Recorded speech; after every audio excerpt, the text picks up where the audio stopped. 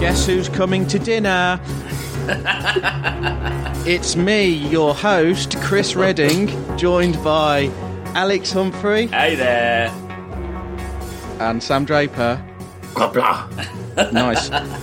Welcome to the science fiction rating system. Now, we rate science fiction films by watching them, chatting about them, and then putting them in a list in a scientific way. This week, we're going to be looking at Star Trek VI, The Undiscovered Country, for the Undiscovered Country. Yeah. We've been doing them in order, haven't we? All the Star Trek. Yeah. So we're at number 6. So number 5 was pretty dire. Yeah. And we've had some highlights up until now. So now we're on to number 6.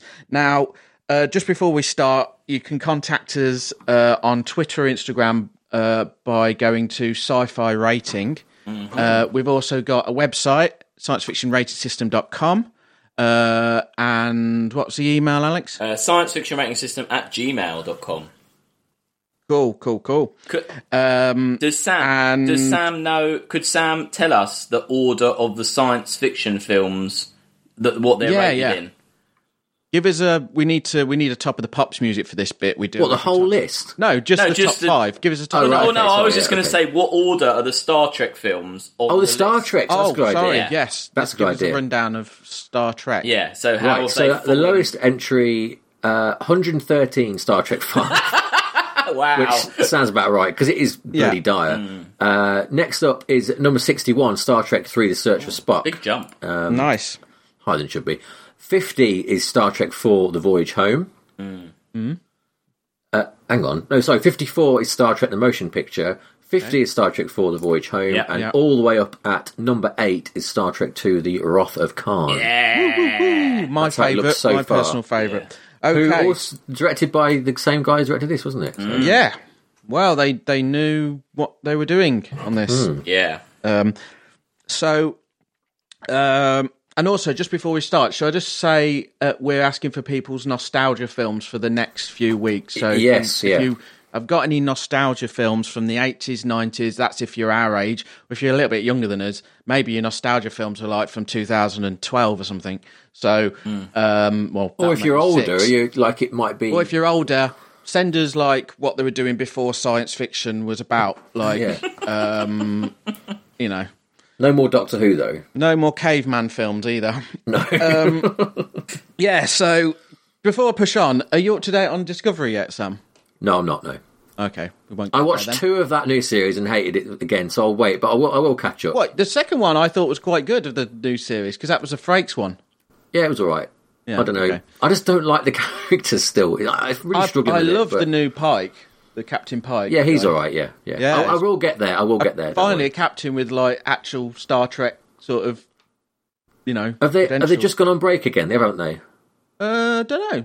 Oh, they're not yet? Oh, okay. I'll wait for the break, and then I'll, binge them all. I'll catch up. Cool.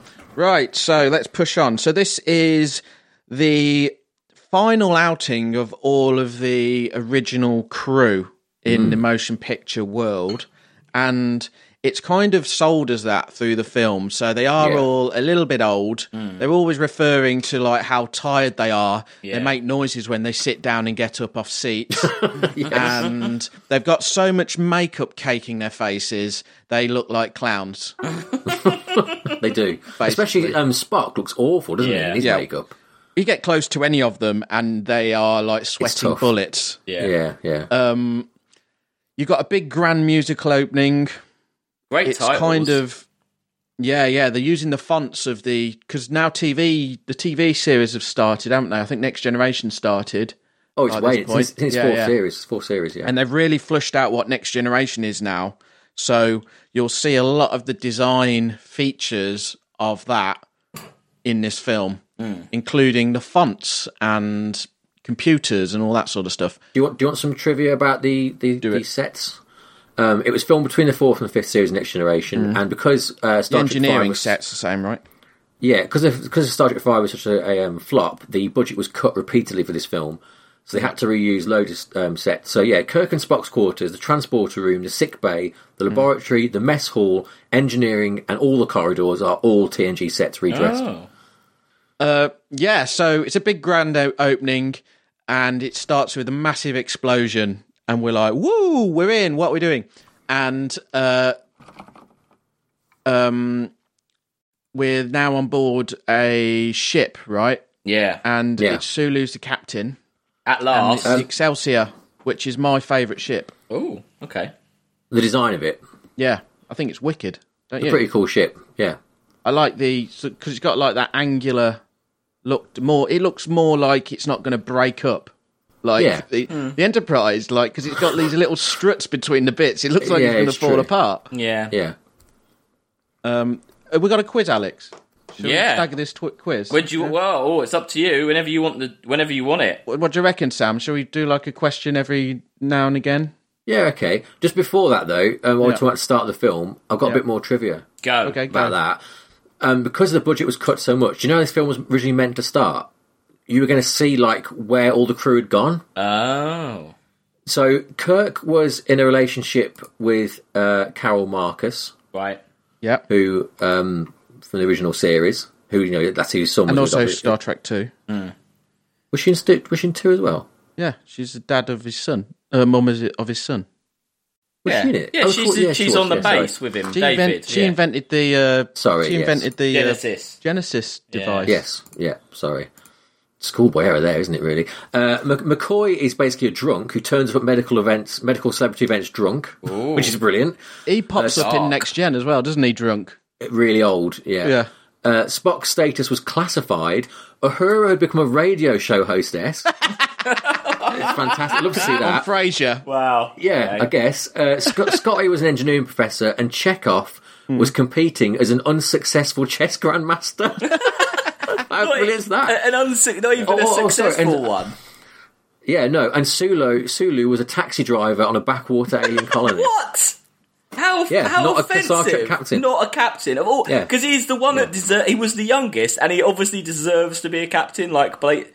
Oh, well, I can see why they didn't do that then. There was an ongoing feud between him and Shatner about this. Yeah. Well, but basically, it was the culmination of his career when he got his own captaincy. Yeah, he deserves it. I love Sulu. I'll just do this first bit then. So there's an explosion of Praxis, which is like the Klingons' energy facility. Mining thing, isn't it? Yeah, it causes a massive shockwave. The Excelsior's caught up in it. It basically observes that Klingons are kaput from now on. And then there's a little like meeting at Starfleet headquarters. It's very military feel. It's quite cool. And basically Spock tells everyone that Klingons are kaput. They've got 50 years to live, haven't they? 50 years to live. Yep. So their moon's blown up and they've got no oxygen. Basically the people... It's kind of the Berlin Wall coming down scenario. Yeah. Right? Yeah. They've got a lot of military kit and it needs to be dismantled. It's very much of the time. Yeah. So, Alex, quiz. Well, I got my old boss set a Star Trek quiz, but here's a random extra question because you said before the set they ran out. They used a lot of the sets from Next Generation. Yeah, but that effect of Praxis exploding was such a good effect that it got used in several other films. Yeah. So, can you name? There are 3 Star Trek films. No, not Star Trek films. Other non-Star Trek films. We're talking about the shockwave. Yeah, the shockwave, which is known as the Praxis effect. It's a special effect, and it's used in several 2 remastered things and 1 actual film. Do you know what they are? I know it's in Star Trek Voyager, isn't it? I read that. These are that there. No, I've got their 3 feature films. That scene is an episode of Star Trek Voyager. They go back in time to that scene, and they get all the crew, they get all the cast back together. Yeah. It's quite cleverly done. Yeah, because it must have been done 10, 20 years after. 15 years after. So 3. There's 3 films. One, I'll give you clues. One is a film we've done on this list. Independence Day. Not Independence Day, but that's the right 2 people that made that film. Armageddon. No. Oh, that's not them, is it? No, it's those. Stargate. Yes, Stargate is one of the films it's used in, and the other two films are remastered versions of films that we love. No. Think of something big and round blowing up. Oh, the Death Star. Yeah, Star Wars. Yeah, Star Wars and Star Wars Return of the Jedi. They use that effect for the... Oh, right. Yeah. Oh, wow. Yeah, there you go. So, although you're saying they recycled stuff, they actually ended up creating something that was then used and recycled itself. Do you know, Industrial Light and Magic did that, didn't they? And the budget was, like, small again, so much so that some of the models were made, like, basically by Star Trek fans off budget, because they loved Star Trek so much, they couldn't afford to make them, which is a nice touch. Do you want a real question then? Yeah. You want a real question? Okay, right. So these are set by my old boss, Tom, who's set all the Star Trek questions previously. So again, I preface this with, if you have a problem with the question, it's not my fault, basically. Okay, so if the USS Enterprise NCC 1701A has 24 decks, how many does the USS Excelsior have? So this has to be your best guess, because there are different strongly held points of view on the size of Excelsior. He's written that. So how many? It's quite a lot bigger, right? I'm not going to say either way. So Chris, you get to guess first. How many decks on the Excelsior? Enterprise NCC 1701A has 24. I would say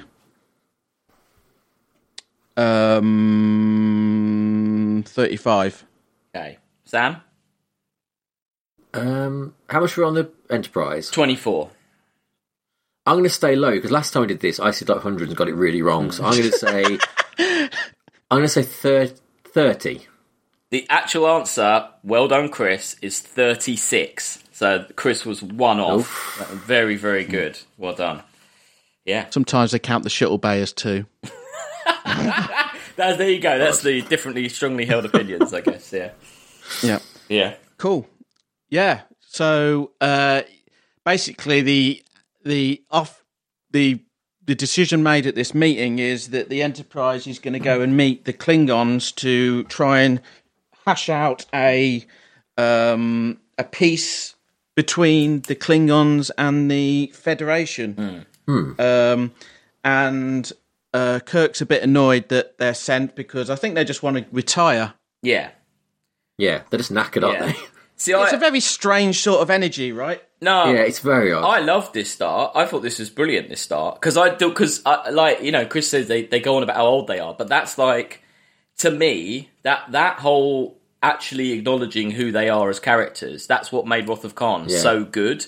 And I think this is probably the only other one that actually acknowledges who these people are. And that's why I loved it. I think this would be more effective if we hadn't watched Star Trek V so recently, because you remember how incompetent they are in that and useless. Yeah. And basically, they should have all been court-martialed, shouldn't they? Did you think, no, don't send them, they're terrible. They ruined they ruined everything in that film. They ruined the ship, how they interact with their supposed, like, they're supposed to be professionals in a certain, area. I mean, maybe I'm stating my opinion on this film too early, but to me, I think you should just watch Wrath of Khan and then watch this. And I think that those two together make such a brilliant kind of pairing. And I think it would totally make sense if you just watch Wrath of Khan and then just watch this. I think that would be, and I really liked. Particularly missed anything, right?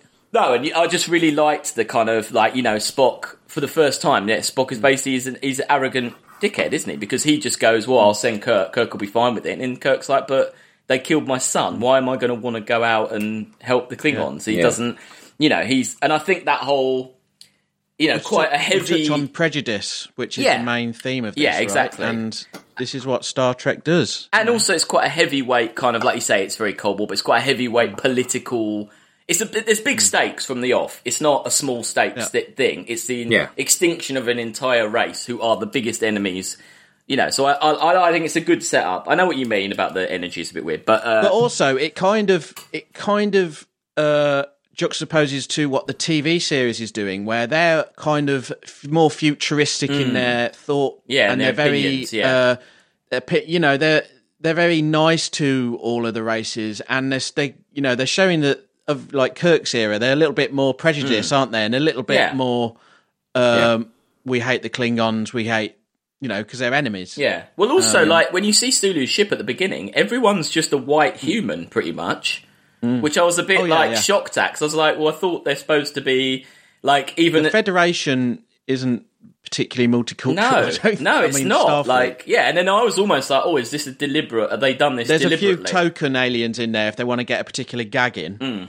But, yeah, so they basically set off in the Enterprise. There's this new character on the bridge called Kim Cattrall. Lieutenant Valeres by Kim Cattrall. Yeah, of Sex and the City fame. Yeah, this was before she was sleeping around in the city. That was meant to be what's her name from Cheers, Oh, Kirstie Alley. Oh yeah, that character. She'd been already in. She'd been in that, right? They wanted to bring her character back, but she wouldn't do it. But Kim Cattrall wouldn't do it if it was that character. Yeah, that's what I heard. She wanted a new character. But also, Makes sense. Spoilers for the film. That actually would have been pretty bad if it had been the same character, don't you think? Wouldn't you have felt more annoyed if it had been the same character? I think it would have been good though, because they could have explained why her views had changed and why she was doing it, why she did what she was doing. Yeah, it would have been a better fall from grace. Yeah, interesting. So then there's all this chat of like this new generation replacing, the old crew, Spock, setting her up as his replacement. And then they rendezvous with the ship transporting the Klingon Chancellor, the Kronos 1, which is kind of like Air Force One, I guess. With Gorkon on board. Yeah. Gorkon. It's weird that he's a good actor, but it's weird that they cast him again after being in, is it 5 he's in? He's in one of them.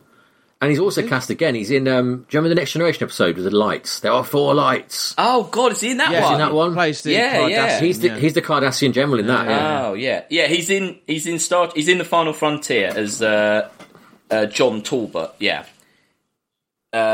weird that they would cast him again. He's a good actor. I'm not saying he's not a good actor, but why cast the same person? I guess he's got a lot of makeup on. Yeah, I guess, The Shakespearean, I guess...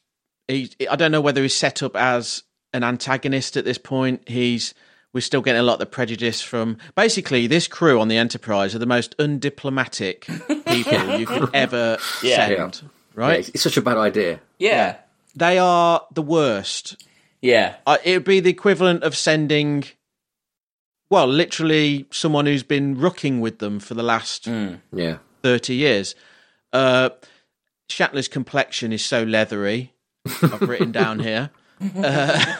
So they basically invites them over for dinner, and an interesting feature to notice in the set of the bridge is they've gone for the next gen sliders design. Sorry. Oh right, okay. No, sorry. I thought you mentioned the way they've got like all the sliders, like the analog. Oh yeah, they look like sliders. Well, it's a mix between the Akudagram, as they're called, because they're designed by a guy called Akuda, and these like still physical controls. But what I was going to say is the clock. There's like a LED red clock, and it's in so many shots, and it's perfectly in sync. Like, I don't know how they did it, unless it was a post thing, but that would have added like a lot of extra work for nothing much. To get that right, Yeah, but the continuity is spot on, like, and it's quite complicated because it shows the whole continuity through the evening, how things happened. Yeah. And there's this clock over the view screen, and in certain shots, like over people's shoulders, and it's perfectly in sync. It's just mad why you'd include a clock like that. Yeah. Strange, yeah. Yeah, so basically the Klingons beam over and there's this big like reveal as they like materialise, and they meet up, and there's some little gags in there, I guess. Chris Plummer says, "I've always wanted to meet you," and Shatner goes, "Oh, I don't know how to take that." Yeah. He's pretty good, Chang. I like Chang. I thought he was a great... I tell you what, Shatner's pretty good as well, right? Oh, yeah, they're all good. I mean, they're good. Yeah. They're all good. They've all got their characters nailed down by this point. It's just so good just to watch this cast do their thing. Yeah. It's also one of the few of the films that actually does give them all something to do, doesn't it? Oh, yeah. It's very... You said quite a lot of them. Well, I don't know about that, but... I think it's quite equally weighted. Yeah. Well, there's still more on the three main ones, but at least you are getting a bit I find it Spock explaining to everyone what's going on for the rest of the film. Yeah, they're all going... Yeah. Why not simply vaporize them? Literally, he's telling everyone what he's... he's the only one who's got any sort of understanding of what's going on. And explains it to everyone. But if you think, though, that if originally he was classified and the rest of them are all like chess masters and taxi drivers, it kind of makes sense that he's the only competent one left, doesn't it? Yeah. So we're going to send a flagship, which is literally helmed by taxi drivers. And So basically, they have this banquet, and there's all this philosophical talk about the Federation, multiculturalism, cultural exchange and integration, history, prejudices. They keep spouting off, literally, the whole film, you've got these literary little quotes from books, which... They go too far with it. Really, I don't mind all that. I don't quite like all that. The climax and every line the Klingon's saying is like, let's sit the dogs of war and all this sort of stuff. It's a bit... He's supposed to be mad, like a mad villain. Like, that is kind of, But they've gone so hard on this literary sort of thing, the title of the film and... Well, okay, here's my analysis of that. I would say that maybe it was subconscious, I didn't really realise it. I would say there's quite a lot of instances in this film where cultural reappropriation is mentioned. So the fact that the Klingons say, "Oh, you need to hear Shakespeare in the original Klingon" or whatever it is. The fact that Spock says there's a Vulcan thing. Vulcan phrase that only Nixon could go to China. He then also says that he's a relative of Sherlock Holmes later on, which could be from his human side, but again, you could see that as this kind of reappropriation, this kind of like cultures stealing from other cultures, which is also quite a big part of racism and a kind of an issue of racism and how we are all influenced by other cultures, and it's good to be influenced, but if you just rip from them and you don't admit the influence, then that's bad. And I kind of saw all this Shakespeare stuff, I read it as being like an element of that. So, I mean, maybe that's a bit highbrow, but I was... Well, they subtly do what they kind of did with a sort of a heavy blow in Discovery, where they're talking about the Federation just sucking up other cultures and people losing their culture. And the Klingons get pissed off with that in Discovery and they start the Klingon War. Because they don't want to be sucked up by the Federation because they see it as like an amorphous, it's globalization we're talking about here. And so, also the fact that... Interesting. and all the fact that the Enterprise crew are a bunch of old people whose adventures were... Old white men. Well, and even Uhura, they are multi-ethnic, they're from different countries within, but they're all in... But the fact, I think it's quite interesting that a cast that in the 60s or when Star Trek first came out was seen as this kind of groundbreaking. Oh my God, there's like a Russian guy, there's a Scottish guy, all this. It for them to be the racists is almost kind of like an interesting idea but it's also believable because what they've gone through, why wouldn't they be like that? They've seen a lot of shit and a lot of it has... So much of the time as well. They would be sort of facing up to the fact that they are the old breed. Yeah, they're dying out. They're the dinosaurs of the Federation. So anyway, my excellent stuff though, isn't it? Yeah. Do you, good analysis. Thank you. Do you want to know the contents for the food props of the dinner scene? Yes. Yeah. They were spaghetti, hard-boiled Klingon egg, unspecified. In real. So you're this is the real. No, this is the real props. The props for making that thing was hard-boiled Klingon egg. Unspecified flowers. Klingon egg ain't a real thing, though, is it? Well, no, okay. We're like, make an egg that looks like a Klingon egg. That's a prop, okay. Unspecified flower species, chicken a la king, blue Kool-Aid for the Romulan ale, and a plastic sperm whale.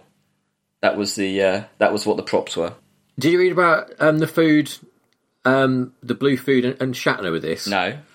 That was whatever the blue food was. They'd been told to eat it, and it was so disgusting they wouldn't eat it. And so they said, if every bite you take, we'll give you $20. He cleared his plate. Wow. But no one did it except Shatner, who made $240. Oh my god! Off eating the blue and stuff. went back for seconds. Wow. Yeah. Well, they all. Oh, that's pretty sad that they're like, yeah, eat it. Go on, eat the food. It says here as well on the Star Trek wiki that the first time he ate it, he turned to Maya, the director, and said, "Where's my 20?" So Maya had to call cut on the shot. So you think there's just like a during the take? It's brilliant. There's just like a runner with a stack of $20 bills, just like handing them over each time. Like, yeah, there's no money in the future. Yeah. Right. Should we have another question? Oh, okay. Cool. Yeah.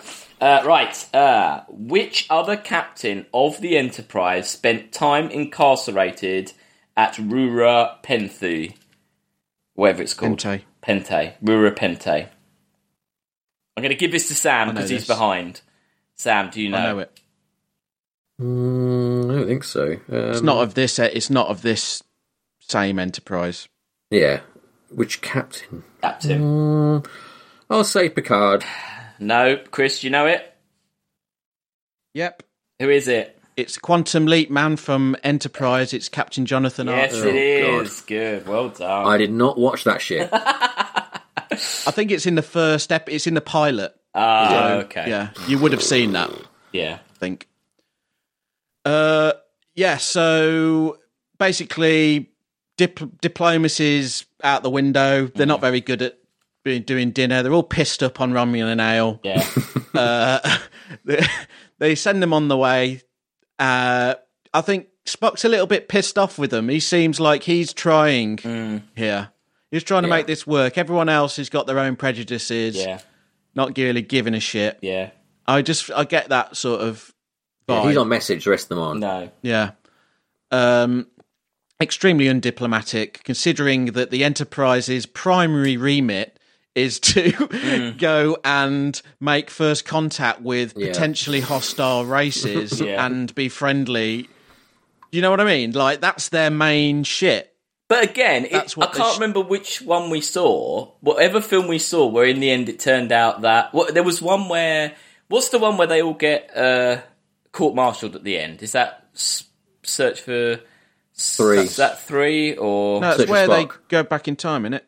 But anyway, whichever... Yeah. It's the end of Search for Spock, isn't it? They get court-martialed. Well, anyway, there was one of them where they all got court-martialed. They don't get hold of them until 4. And I was pretty convinced that you could see the whole film as being... No, it was... No, sorry, the last film. It was Undiscovered Country, where they send them out to negotiate with the terrorists, don't they? Not Undiscovered Country. Yeah, the one where they go to negotiate with the terrorists. And I was kind of convinced you could see the whole film as that it was whoever sends them from Federation, he was almost sending them because he knew they would fuck it up. Oh, yes. And he wanted them to all die. But you could almost see the same thing in this, that they almost knew that they were going to fuck it up, so they decided to send them deliberately, because they're so expendable, because they're so old and crap, and who cares?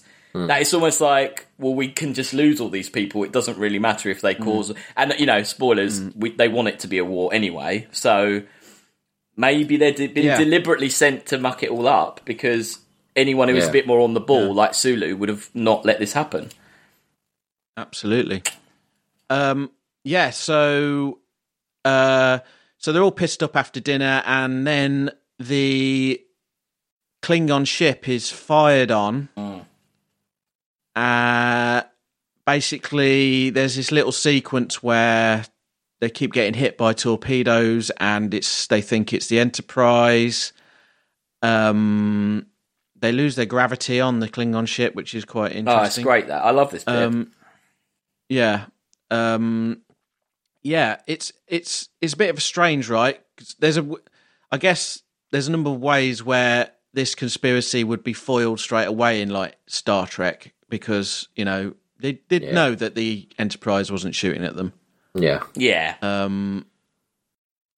So then there's 2 people in spacesuits beam on board to the Klingon ship and shoot the Chancellor. Yeah.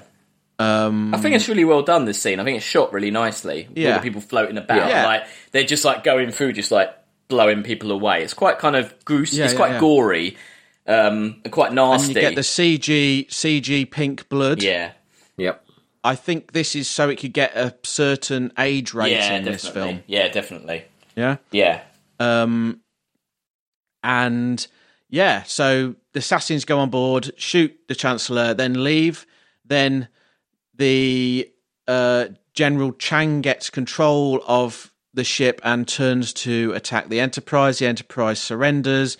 Kirk and Bones beam over to try and save the Chancellor. Bones is a crap doctor and doesn't know anything about Klingon anatomy, even though they've been interacting, fighting. Yeah. Strange. Basically dealing with the Klingons for his whole career. Yeah. I mean, this and the bit later on with the translator in the books. Yeah, both just like, this doesn't make any sense at all. Yeah. And that bit's worse with the books. Yeah. But, yeah. Which bit's that? The book. You know when they're trying to translate the Klingon thing, they're trying to pretend they're a ship. It's ridiculous. No, that makes sense. No, it doesn't. Because they know dumb. how to. They know Klingon, wouldn't they? That's dumb. I don't think they would. Because they have universal translators. No. I think at least Uhura would know. I think that's the whole she job should know. offensive She against should know. Uhura, that bit, to be honest. Yeah. Well, totally. I've got notes on her later. So basically, he fucks up. Klingon dies, and they're arrested. Yeah. And in the meantime, shit hits the fan with the Klingons. News gets out. The president's pissed off. The Klingons are now lobbying for war. They want to have a quick, easy fight with while they still can. Should we do another question? I was just going to say, there's a bit where Kim Cattrall's like, "Oh, I think it's sabotage," and in my head, I was like, if this was now, they'd have played that fucking Beastie Boys song at that point. Like, it's another it's a sabotage. I was like, they've really ruined that song, Star Trek. Well done, well done for ruining that. They have. Okay, another question. I have to say, Chris is storming ahead at the moment, so again, we'll give this one to Sam. Who is communications officer on the Excelsior? T'Pau. No. Chris? Oh, shit, I know it. I know the name. How do you know it? How do you get communications officer on the Excelsior? Because it's covered in the Voyager episode, isn't it? And right. Is it something like? It sounds like Valeris. No, but it's not Valeris because that's the other. Is it? Does it help either of you if I say she served as yeoman in the original series? Oh, it's the woman. Yeah, it's the woman. Yeah. I'm thinking of the wrong guy. I'm thinking of the guy. Yeoman Rand. It is Rand. Yes, well done. Yeah. There you go. Good one. Sam got it. She actually appears in Star Trek 3 when the damaged Enterprise coming in. She's watching it through the window. Oh. Is it the actual the same actor? Yeah. There you go. Oh, that's nice. That's a good little. She died recently, I think. Yeah. So the basically they get sent down to court, and you get this whole Klingon court sequence, which is quite interesting. I like how it starts in Klingon and it switches to English. Yeah. That's quite cool. It's really good. Yeah. And they have to listen through these translators. So basically, in Star Trek lore, everyone's got an internal microchip, which is your universal translator. Oh. And that's what allows two people to talk to each other. Now, I assume when you get arrested, that gets pulled out, turned off. Yeah. So now they're using these little hand things. Isn't it that the ship is doing it There's multiple reasons. Yeah, but then it doesn't explain how two people can just talk to each other. Yeah. I think it's a chip, or it's on the comm badge or something. Anyway, yeah, it's a nice thing, anyway, isn't it? That little switch is nice. Yeah. And also it's shot really well. This whole lot, the looking down and stuff like that. It's really beautifully shot. All these shit scenes in the courtroom. Yeah, and you get to see a little bit of the Klingon culture, which they're in the TV series. They're going more and more into, and it's really interesting side which they cover in the TV series. Yeah, they really flush out who the Klingons are, and it's quite interesting. Do you know who the Klingon translating Chang's words into English is? No. It's Klar, the renegade captain from the previous Star Trek V, The Final Frontier. Though it's not said in the film, several sources state the character's been demoted to translating duty due to his as punishment for attacking Kirk. Yeah. Sounds like quite a intellectual role for someone who... It's probably just... Klingons... It's probably the Klingons, like, intellectual roles are probably like the worst roles, aren't they? You'd rather go for warrior. Maybe. I was going to come on to this because Worf's great-grandfather or grandfather is the lawyer. Granddad. Yeah, that's good. I like that. Brilliant little cameo. Great touch. Doesn't seem like a very, war-worthy race. It shows being a lawyer. Yeah, no, I guess. They were also going to, I read as well, they were also going to have Mounts from Star Trek 3 appearing as one of Chang's witnesses, answering questions about Kirk's killing of the Klingon crew from that film. But it was dropped. But that would have been pretty cool if they really referenced all the times that they've like fucked up Klingons. That'd be good. Yeah, they should do. Yeah, should have done that. Yeah, that would have been good. Yeah, so that's a nice little scene. There's absolutely no evidence produced to the court. It's literally a show trial. Yeah. Doesn't make any sense, but they're sent to the Gulag. Yeah. Of Ruapente. Yeah. Which is a cool name, actually, isn't it? And then, and then back on the Enterprise, they're trying to figure out how can they get them off. And how they basically come... Well, and how they fired torpedoes without firing torpedoes. Yeah. So he quotes Sherlock Holmes in the sense of, well, there must have been a cloaked ship there that fired on them, which in the Star Trek world is seen as a bit of a super weapon, I guess. Yeah. Because you could always either be cloaked or you could fire for some reason. You can't do both. I thought it's quite good at this point when they say, "Oh, we have to tell everyone," and then Scotty, which is quite surprising that it's him that says it. Yeah. He's like, "Yeah, but we can't tell them because then we'll sound like mad conspiracy theories." Yeah. He goes, theorists. Yeah, because it's like we're against them anyway, and then we start saying it was them that even killed them. That's even more stupid. Absolutely, yeah. So it's quite like they've kind of thought about that as a plot. Like that's quite well, thought out. And there seems to be like no chain of. It's like again, they're not using. I don't think they could have done this in the new era because the computer records and everything would actually exonerate a lot of them. Yeah. Because, basically their relationships with computers are not what we come to learn Star Trek should be. No. We see a little space kitchen. Yeah. On the Enterprise. Yeah. You got big chickens on the side, basically, and guns are kept in a little cupboard. So next to the salt are the guns. Yeah. She's got that when they vaporise that pot, and there's just like that actress just has this great like "fuck you" face. Like it's just such a it's such a kind of bit of like proper acting of like I've got to make that potato again now. You can't. Yeah, it's like, do why this. Could you not have just said to that point? Yeah. Did you really need to destroy the meal that I'm making? Yeah, that's kind of a hint that there's something not quite right with that. Well, yeah, definitely.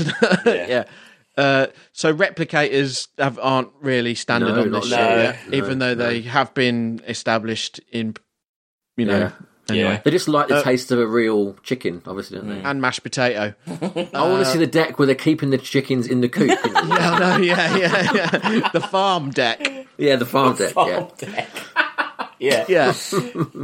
I want to see the slaughter deck. Okay. Yeah. Tiny little phasers that they like use to like slice their heads off or something. And basically, Nimoy is explaining to everyone else everything. While the rest of the crew are completely clueless. Yeah. They keep running into this kitchen set like it's a sitcom. Like different ones of them come from different doors. Yeah, that is quite funny. Yeah, it's just really, it's quite fun. They know what they're doing. And then we're back on Ruapente. Kirk and Bones having a shit time. They have a little chat between themselves. And there's a realisation of Kirk's prejudice against the Klingons. Yeah. Iman turns up. They meet Iman. Yeah, is it established at this point she's a shapeshifter? No? Not yet, no. It's when they're getting away and they're escaping they do that. Yeah, so they make a little friend, which happens to be like a model. Yeah. For David Bowie's wife. Yeah. Oh, right, okay. Yeah. I love as well how Bones mentions he was 3 months before retirement during this scene. It's like, that's such a kind of like, is he in the wrong film? He's like, he thinks he's in a cop film. Like, I was gonna retire, goddammit. Yeah. Which is totally mad. And then we have a little cut back to Sulu to keep his little storyline going on the Excelsior. Little cameo from Christian Slater. Do you know why? Do you know why he got that cameo? Yeah. His mum was the casting director. Yeah. Right. Okay. Yeah. All right. Cool. And also, he also says he got to wear trousers made for Shatner in Wrath of Khan. Oh, brilliant! He was a massive Star Trek fan, wasn't he? That was the why he lobbied for it. I think his mum. Yeah. It's kind of a long line of celebrity cameos. Yeah, it's kind of weird now, and it's weird how Sulu's just like, fuck off, right? Like he's really rude to him as well, isn't he? He's just like, right, I know. He's a real hard ass, isn't he? Yeah, he's great. He'll take any shit from anyone. Yeah. And because he he runs the ship with his silence is all he needs, isn't it, to knock someone down? He's definitely got that, like that samurai, sort of master feel to him. Like, you're having hearing problems, mister.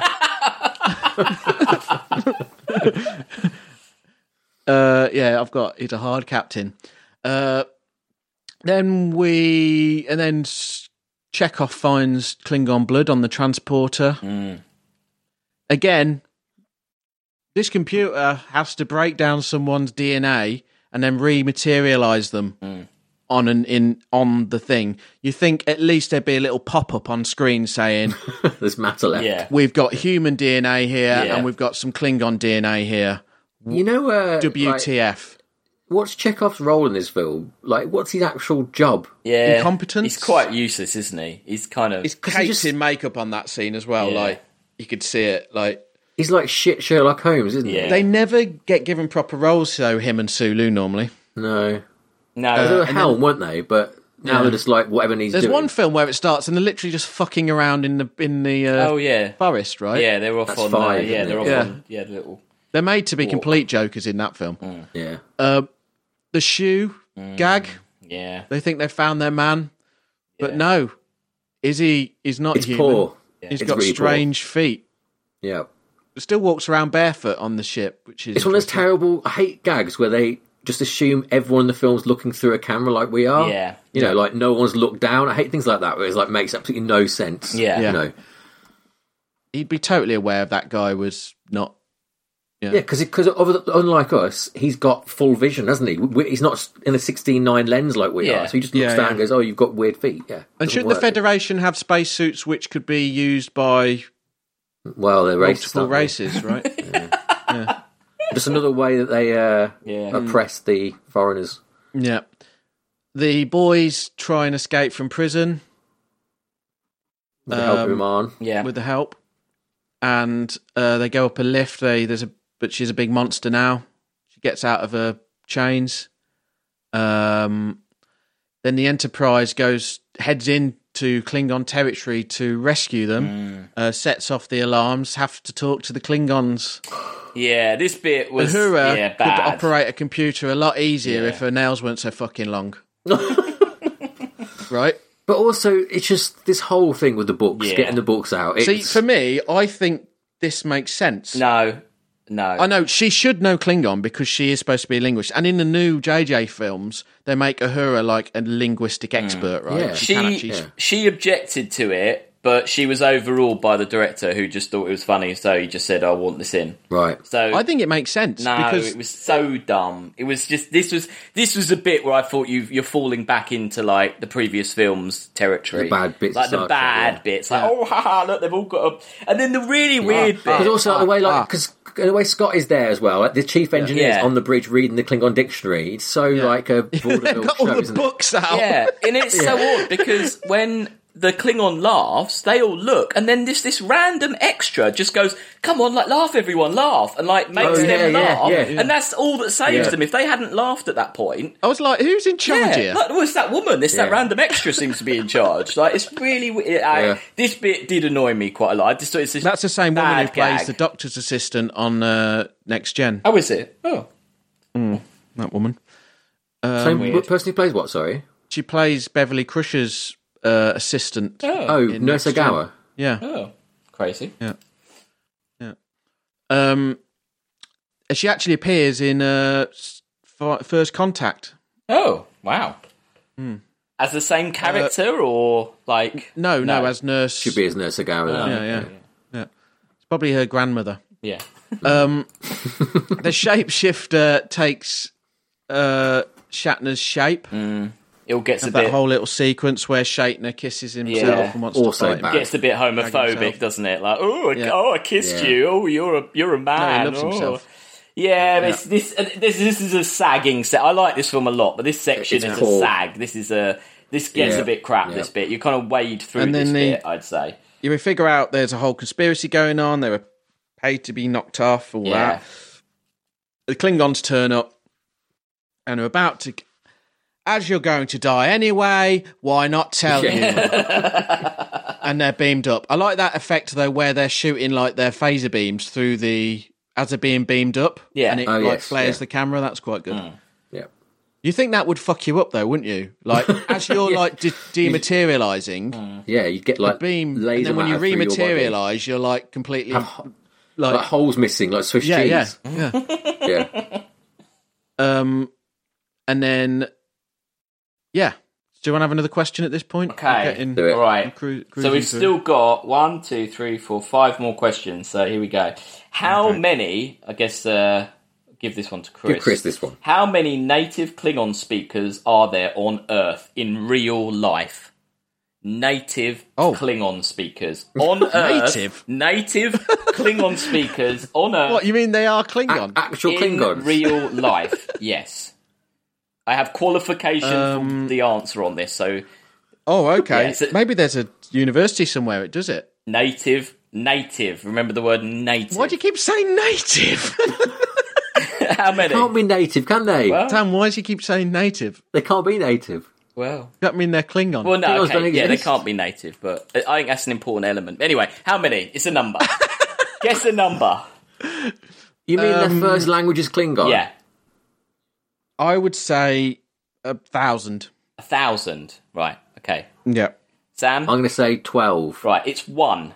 A boy was raised with his father only speaking to him in Klingon. That's what I mean. That he grew up with Klingon as his first language.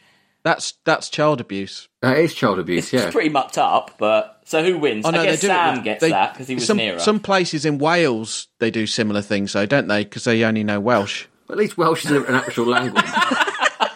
Yeah, Welsh is Sounds a bit more useful than Klingon. A bit more. Welsh is a bit more glottal. Yeah. I wasn't being racist, so don't. Do you want another question? Yeah, Right. I'll give this to Chris as well. William Shatner got his first big break in the 1950s when working as an understudy in Henry V when the lead was sick. Who was the understudy for? Did it say what part he was playing?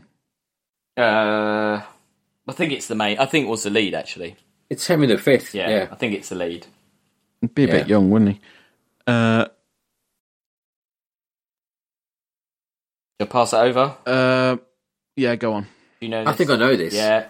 It's Christopher Plummer, isn't it? Well done. Oh, Sam's got in the lead now. I read that while reading about the film. I bet they had great chats while they were spouting Shakespeare at each Klingon other. Shakespeare. Yeah. There's 3 more questions. Should we save some up? Save them up. All right, we're getting to the climax of the film anyway. So they're approaching the Enterprise is in enemy territory, and Scott is having a cup of tea whilst looking at some paper plans of the Enterprise. It's so weird, that scene. Yeah, in a massive room by himself, and they're not even that technical. Like it's literally like a drawing of the Enterprise. He's just looking at. It's like he's like sneaked off, isn't it? Because he just can't cope with it anymore. Do you think it's like porn to him, like the Enterprise? Or maybe he's forgotten what's going on. You know, he just had to go and remind himself. So basically, they lay a little trap. He finds some suits, and they lay a little trap for Valeres, and Spock stitches her up in the med bay as she goes to try and kill the witnesses to her plot. I think it's a good twist, don't you think? It's great. It's great. It's Yeah. a good little, and it's good how he deals with it, logic and all that. Yeah. And then basically to get the other information out of her, Spock like head rapes her and gets the co-conspirators' names, and he uses his Vulcan mind meld, which looks quite invasive. See, and I think because this scene's like a bit controversial, isn't it? And I think that like I think like he didn't want to do it and all stuff like that. But I think it's quite important, this scene. I think it's kind of like because ultimately you're right. All Spock's done, all of this film is just tell people off and like, oh, I'm right. And I think everyone needs to have kind of like. I think he needs to have a moment where he kind of like he does something a bit mucked up as well. Yeah, he steps over the line. I think that's kind of. I think it's good that it's and him also, that does they it. are like in a military environment. Like, she is under like some sort of martial law, right? Yeah, yeah. Like, he can do. They could shoot her if they want to. Yeah, exactly. Yeah, right. Yeah. I don't know. Can they? I don't know. It reminded me of in Star Trek Discovery. I love how whenever what's her name, Michael. Burnham. What's her name? Burnham gets into a fight. She's always trying to go in for the Vulcan nerve pinch thing. Yeah, and like, there's loads of like, if you see, they're always like trying to like push her off before she gets to the pinch. I love it. Which is weird for me, right? Because she's human. I thought it was like a thing that only me Vulcans too. Can do. Yeah, me too. Else wouldn't we all just learn it as standard? Yeah, yeah. Wouldn't it be like literally standard in like the Federation? That's true, actually. Yeah. Like that would be like a martial art that you learn. Yeah. The Excelsior tells them where the conference is. Very vague positional information coming from Sulu is in the Alpha Quadrant. Now, if you know anything about like Star Trek, killed me. That's basically narrowed down to a quarter of the galaxy that he's in. I love it. So two of them quarters haven't been like even explored yet. Yeah, thanks, Sulu. You're in the known galaxy. That's real help. We are currently in the galaxy. Yeah. It will take us 12 hours to get to. Yeah.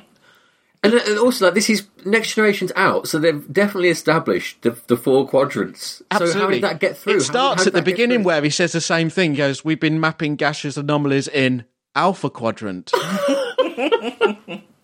It's terrible. I can't believe no one said, hang on a minute. Yeah. Yeah. I don't know. Yeah. Basically, that's pretty bad. And then there's basically a space battle over the Khitomer talks. So there's this talks going on between the Klingons and the Federation. The Federation delegation seems to include multiple races of the Federation. There also seems to be Romulans there, which is a bit strange. Yeah. Because they're like a third power in all this, which are... They're normally evil, aren't they? They're always evil. Yeah, and they seem to have a diplomatic relationship with both the Klingons and the... Which odd, isn't it? Isn't reflected in anything else. They always seem to be the other threat. Yeah. And also, if the heads of government of these organisations are on the surface of a planet, you think there'd be like a starship at least in orbit? Yeah. Like as a guard ship, or like how did they even get there? It's a secret mission. You think don't need a guard ship? Well, you think there'd be like a fleet above, wouldn't you? Yeah, totally. Yeah. A mixed fleet, maybe. I don't know, but it's very strange. So basically, isn't Khitomer a great word though? Sorry, Khitomer is a great. Like, I love the Khitomer Accords. Is a really satisfying thing to say, isn't it? That's really nice. And that's referred to in all the TV series. All through it, So it's actually quite an important moment, this. It is, in Star Trek history. Yeah. I mean, it's a good bit of editing. It's good pacing where you've got, like, they're looking for the ship. There's you've got the kind of... It's a very traditional political thriller where you've got, like, the assassin, like, building his gun and his little perch and all that. Yeah. But again, security is Gubbins, right? Cool, yeah. Yeah, they obviously just thought if they keep it a secret, that's all they needed to do. That was it. No, he just had it in a suitcase, so it meant they didn't search bags. They didn't do a bag search. Yeah, very basic. Yeah, it's my sandwiches. And go through. The Excelsior turns up basically. So the Enterprise and Excelsior are literally having like a fight above this this conference, which is the like equivalent of the G8 summit. Yeah. So imagine, right? There's a battle going on above the summit, and no one in the summit goes, maybe we should go down to the bunker, mate. Yeah. Literally, one of these torpedoes could land on our asses at any point. Yeah. From space and take out the whole fucking thing, because I think a torpedo is supposed to be like 10 nukes or something. Yeah. Anyway, security's pretty shit. Essentially, anyone can beam into this room as well. Oh yeah, that's there. That don't have like a shield or whatever it is that stops beaming. Yeah, that's weird. Which we already know the Klingons have got. Yeah. From the courtroom scene. And also would be a lot quicker way to assassinate someone. Beam in, shoot them, beam out. Like, that's surely a good assassination technique. Or just drop a fucking torpedo on them. Yeah. Like, so basically, the Enterprise comes up with this. Well, again, Spock has got all the ideas. He wants to modify a torpedo. Oh, actually, I think Uhura has some input on this, didn't she? It's Uhura and Spock. Yeah. According to George Takei, though, in his autobiography, in earlier drafts, it was Sulu that came up with the idea. But right. That might just be him saying that. He was on a different ship, right? Yeah, but that might just be... That was when he was a taxi driver. Yeah. He did it back in the in his cab. Back in New York. New York. So it's quite a good battle scene. I do love the Excelsior, especially when it fires. It looks great. Yeah. The great and basically saucer section getting blown through. That's pretty cool. Yeah, it's great. But you know what? If it's shooting torpedoes cloaked, the shields are still up, right? On the Enterprise and... Yeah. Anyway, so they managed to take out the bird of prey using this modified torpedo. We get one little line from Hamlet right at the end. Bang. And, they beam down, stop the assassin. He splats onto the ground. And as Sam's already mentioned to me, there is an alternative ending. On the DVD one I've got, they actually pull off a mask and he's human underneath. What? It's Admiral Cartwright. Oh, okay. Because in the wide, you can see he's splattered onto the ground and there's blood everywhere, and it's clearly not pink blood that they've already established in this film. And it's only ever seen in this film. Like, in all the rest of TV, Klingons have red blood. Oh, okay. Oh, that's weird. There's been a slight explanation. Well, someone's like retconned the explanation why. I've got for you if you're interested. Go on then. Because those on that ship were like a ruling caste, and they actually had like different DNA. Ridiculous. Yeah, not sure about that. You know that shot though of Odo with the mask on off? Is that the original version or is it not the original version? I think it might be extended. Right. Because that's the VHS one. That's why it's on the DVD loads. I've got. Yeah. It's weird, but not on the Blu-ray. Very odd. I think there's quite a few scenes on the DVD I've got which aren't on anything else. Yeah. So then they all basically save the world. They all gather for a lame like photo op on the. Yeah, that's really weird. That's super weird. On the They get a bit of a slow clap as well, don't they? There's a bit of a kind of like they kind of do a bit of like these assholes again. Do it. Yeah. Shatner gives a real lame speech. Yeah. And then basically they all go back to their ship, and great timing by Starfleet Command. A message comes through. You've got to return to space, stop for decommit. So they literally just saved the galaxy. Yeah. Because of pure incompetence by everyone else. Yeah. And you've got to come back, you're fired. They don't come back, they go off. And this I think it's a great ending though. Come on, like they're just like you get a final Peter Pan fitting literary quote. Love it. As they head off into space. Yeah. Great shot of the Excelsior leaving as well at the end. I thought that looked great. Have they basically kidnapped the Enterprise? Yeah. I think they've basically gone in a run again, and They never really bring up the fact that they were like fugitives twice today in the future stuff. But, and then it's like the weirdest credits ever where you see their actual signatures, which is so odd. Signing off. Yeah. It's such like, I hate that like wanking over the legacy of these characters. It's a bit weird. It's so unnecessary, It's very... I've just Googled this thing about the cuts. The theatrical cut, which I guess is what I watched, was not released commercially in English until 2009. So all the home video version, DVD versions, were all that extended one. And then for some reason, the Blu-ray, they've gone back to the theatrical. That's weird, isn't it? Weird. Yeah. Right, final questions? Okay, so currently the score is 2 to Chris, 3 to Sam. So next one's a see who can get nearer. Chancellor Gorkon's ship, a Katinga-class battlecruiser, held how many Klingon warriors? Chris gets the first guess. I don't think it's that many. I think it's like 150. Sam. I'm going to say 3,000. The answer's 800. So I'm crap at maths. Who's nearer? Chris. Fucking hell, 800? Yeah, 800. Yeah. Okay. So They pack them in, those Klingons. yeah, pack them in.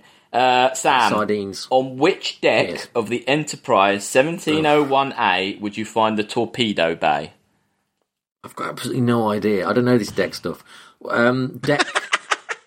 Deck 18. Okay. It's probably on the Chris? wall, isn't it? Maybe, yeah. Chris, do you know what deck? There's 24 total, right? Yeah, there are 24 decks total. I'd say something like deck 10. It's deck 13. So I guess Chris is nearer again. It's halfway down, more or less, Yeah. isn't it? Yeah. Okay, so here we go. So I don't know if I think this is a fair question because this is just a. But well, I'll give it to Sam. So then it would be a draw if Sam gets this. Which is longer, the USS Enterprise 1701A or the World War II US aircraft carrier USS Enterprise CV6? Which is longer? The Enterprise. Oh, it's the aircraft carrier. Oh. So, Hang on, No, we meant the aircraft carrier. Yeah. sorry. No, so Chris meant the spaceship. Yeah. Chris wins. Chris wins. Very good. Good quiz, eh? No, it wasn't his best. But he's done I don't like all this technical shit. That's what Give me Chris. some, like- that's I what- love the technical shit. Yeah, exactly. I want deep lore. Okay. No, I want to like- know what frequency the phases are. I'll feed No, that back. I want to know, like, All right, I'll feed who that is back. like Gorkon's granddad or something All like right, that. You know, well, deep I'll- lore. We've got plenty more Star Trek films to go. We'll be moving on to Next Generation. true. So yeah. Yeah. Cool. Well, that pretty much wraps this movie up. So, initial thoughts, Sam, what's your rankings and all that? Yeah, I really enjoyed it. It was great fun. I think, like Alex, it works alongside Star Trek 2 for me as kind of the other good, sensible old Star Trek film. So I love 4, but 4's ridiculous. And I like how it does, like you mentioned briefly as well, Chris, how it does bridge that gap to Next Generation. It's the only sort of old Trek that feels like it's in the same universe as Next Gen for me. You know what I mean? Like it. Well, it unifies the world and makes Exactly, them yeah. work together, right? Yeah, it's the only real attempt to bring them into the whole world that exists afterwards, and that's my Star Trek. I don't like original Star Trek. So I like this era, as well. Just in it's a good- design. Yeah, I'd like them to set a series in this time. You know, after in Prime Universe, after original Star Trek, before Next Generation would be a good time to do something. Yeah. So yeah, no. Overall, I would say probably the second best Star Trek film we've watched so far for me. Yeah. Cool. Alex? Yeah, no, I agree. I loved it. I thought it was great. I think Wrath of Khan is better, but I think it's what you want from a film version of a TV series. You want a bigger world, a bigger threat, like a big high stakes, but you also want a development of the characters. And I do think that, like Wrath of Khan, this develops the characters. I think everyone Chekhov is a bit rubbish, Uhura's a bit rubbish, Scotty's a bit rubbish. I think Spock and Kirk and Sulu's characters all are developed, and Bones is always fun, but I think they do move those characters forwards in a way that it makes sense and is kind of like, I think, Kirk's actually acting in this. There is a... Yeah, and I think it's interesting, and I like how they deal with the kind of racism, and, I think it's an interesting take on the Cold War, and, on that racism that isn't really in Star Trek. Racism isn't really there are episodes about it, but I think it's an interesting subject to kind of go into for such a big... I don't think we've seen this original cast face up to any of them sort of themes before. Normally, it's only in the TV. Yeah, exactly. And, and that's why it works. Yeah. So I mean, ranking. So, I would probably basic rankings. I'd probably put it under T2. So what's that? 28. Okay. 28. I'd go a bit higher, I think. I was thinking 23, below Dredd and above Wall-E. Yeah, I'll go with that. I'm all right with that. Yeah. Because it's not an absolute stone cold classic, but it's a really good film. Yeah. Very watchable. Yeah, definitely. And actually, I think you could watch this film having not seen any Star Trek, and you could probably come away with an understanding of what Star Trek is. Yeah, definitely. Yeah, because like it doesn't dwell on like there's a line, isn't there? Spock says about being dead, and he goes, "Oh, I didn't like it last time, whatever." But they don't dwell on all that stuff, do they? No. It doesn't like if you don't get that, it doesn't matter. It's just one line. Yeah. Whereas, I've been dead before. Whereas, like Star Trek 3, for instance, falls into that trap of like you've got to know it inside out, otherwise it's nonsense. Yeah. Cool. Brilliant. Well, thank you for that, gentlemen. Good work. Before we go, have we got to go in time or something now? We've got to go back in time to see what's next. Yeah. Let's do that. Go. Hello again, back from the past, and it's the start of nostalgia season here on Science Fiction Rating System because we love nostalgia. Who doesn't love a bit of nostalgia? Everyone. Apart from when it goes too far. People with disturbing pasts. Ooh. Oh dear. That's true. Yeah. Maybe they don't like nostalgia so much. Yes. Yeah. But we do. So we're watching for 3 weeks now. We're each going to choose a film and from our childhood that we've maybe not seen in quite a while, and I think it's time to reappraise. First up is Alex. So Alex, what film from your childhood have you picked and why? Well, I have picked 1987 Arnold Schwarzenegger classic, The Running Man. Because, it's another. The main. I love Arnie, and I watched a lot of Arnie films as a kid. I haven't actually seen it for quite a while, so mainly it's my memories of it. But also, it's relevant because it's set between 2017 and 2019, so it's actually like we can see what's. In '87, they thought we were going to be, we were going to be doing. So that's kind of interesting. But yeah, have you got a synopsis? I have. Well, it's a Wikipedia synopsis. Yeah. So very loosely based on the 1982 novel of the same title, written by Stephen King under his pseudonym Richard Bachman. When he was all, that's when he was all freaked out about being famous, wasn't he? And he was like, "Oh no, everyone just reads my books because of my name. I'm going to put books on anyway, whatever." But then, people worked out it was him reading it anyway. The film's story is set in a dystopian United States between 2017 and 2019. It's about a television show called The Running Man, where convicted criminal runners must escape death at the hands of professional killers. Yeah, nice. Chris, you've seen Running Man before? Yeah, a long time ago. Long time ago. I've not seen it in a long time either. So let's watch the trailer, reacquaint ourselves with Running Man. 2017. An innocent man accused of a crime has a choice. Hard time or prime time. Sensational. Perfect contestant. I want him. He must pay or play the Running Man. On your mark. I'll be back.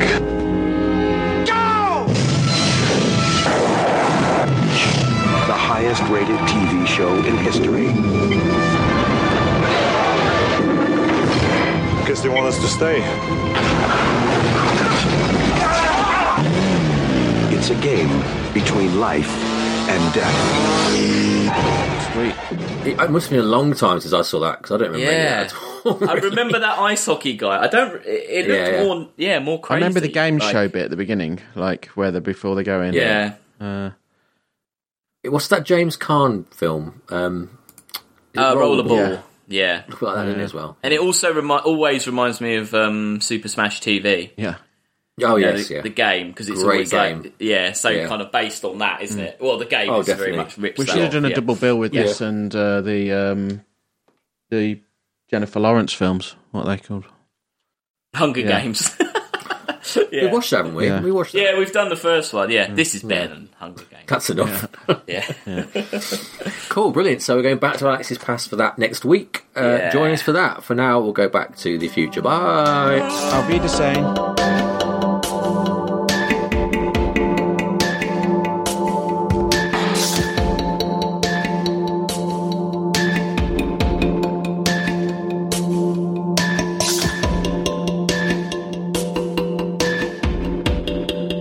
everyone.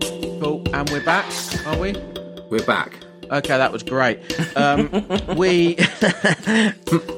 Before we go, I'll just draw your attention to we are doing some nostalgic films coming up, so we want to hear your ideas of nostalgic films. So just contact us. We're on Twitter and Instagram. Sci-Fi Rating is our Twitter and Instagram handle. Our email is Alex. sciencefictionratingsystem@gmail.com. Great. Classic email. Yep. Yeah, so rate, pass on the word, share, Yeah, Like, tell your send friends. comments, tell download. your friends, tell tell anyone, your pets, and email us your ideas. Oh, how Thoughts. how was the BAFTAs, Chris? Oh, it was great. Yeah, met Colin Trevorrow. Oh. Trevorrow, how do you say it? Did he tell him his shit? Did you go, oh, thank God you're not on the Star Wars film anymore? You can't comment. Chris is all And I've gone got a now. Can't special comment. guest, Colin's here. He's dialed in from LA to give Colin, us you shit. choice. Yeah. And Coogan as well, which is quite a hit for me. Oh, 'cause wow. Oh, nice. Coogan Oh, as wow. well. Wow. Did you see him last night? It was quite good. No, I haven't watched it. I'll watch it tonight, yeah. Cool. Right. Excellent. Brilliant. Well, I've got to go and do something, so I'm going to say goodbye. Let's from go. Me. Say goodbye, Alex. Bye. And say bye, Sam. Bye. Live long and prosper. Live long and prosper.